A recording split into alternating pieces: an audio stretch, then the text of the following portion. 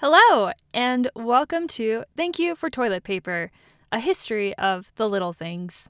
The podcast where we talk about a few things to be grateful for and learn a little bit more about how they came to be.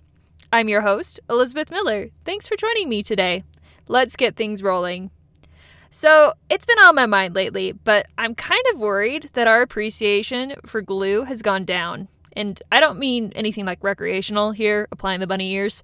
I just refer you to my 90s childhood, which was filled with the wonder of the pencil box bookmark. If you were a child of the 90s, or you've frequented BuzzFeed in the last decade, you've likely seen a picture of these majestical beasts. That's right, they were so magical, they were in fact majestical.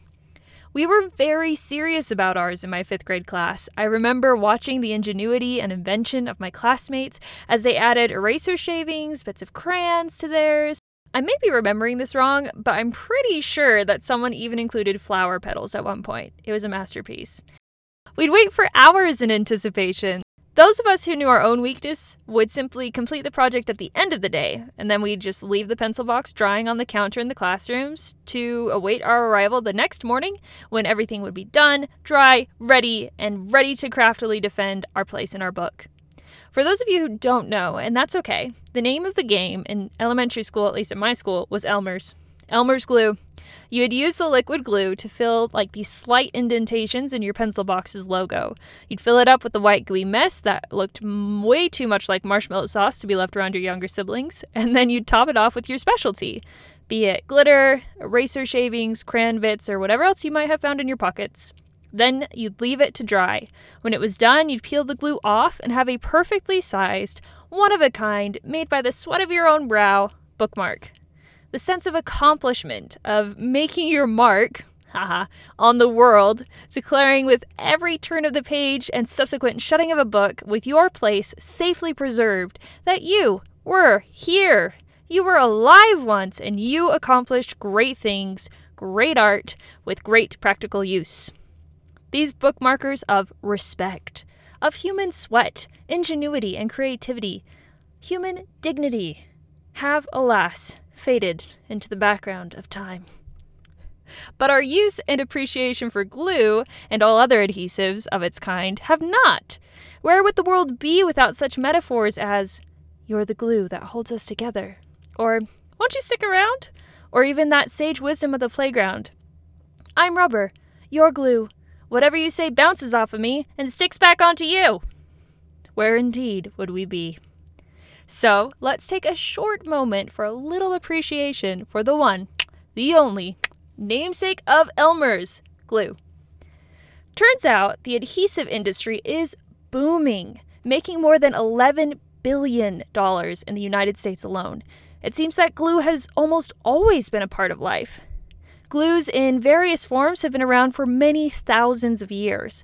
The first documented use of a type of glue was in 200,000 BC, where it was mixed with paint and used for cave drawings.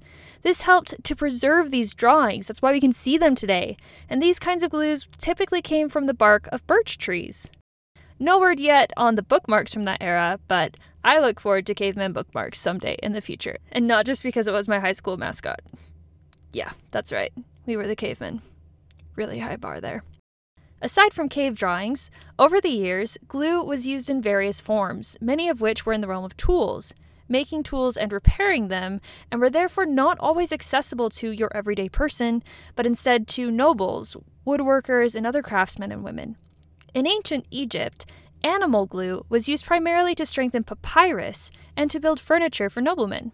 In fact, you can still see some of these pieces of furniture on display in museums.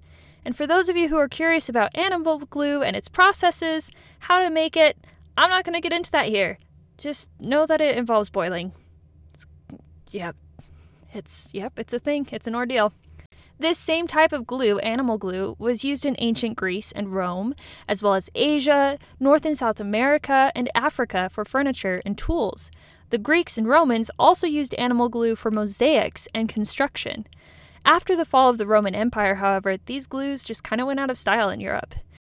In the 16th century, concurrent with the rise of science and the Renaissance age, glue saw a return and was used again among woodworkers and other craftsmen.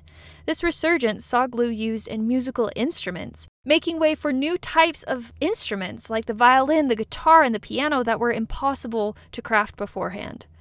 Other types of glue have also flourished, such as mortar, egg and fish-based glues, and tar-based glues, which were especially useful in the crafting of ships and other vessels.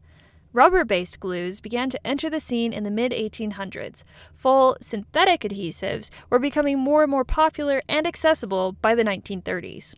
In 1942, Dr. Harry Coover Jr. was working on a project to help Allied forces during World War II.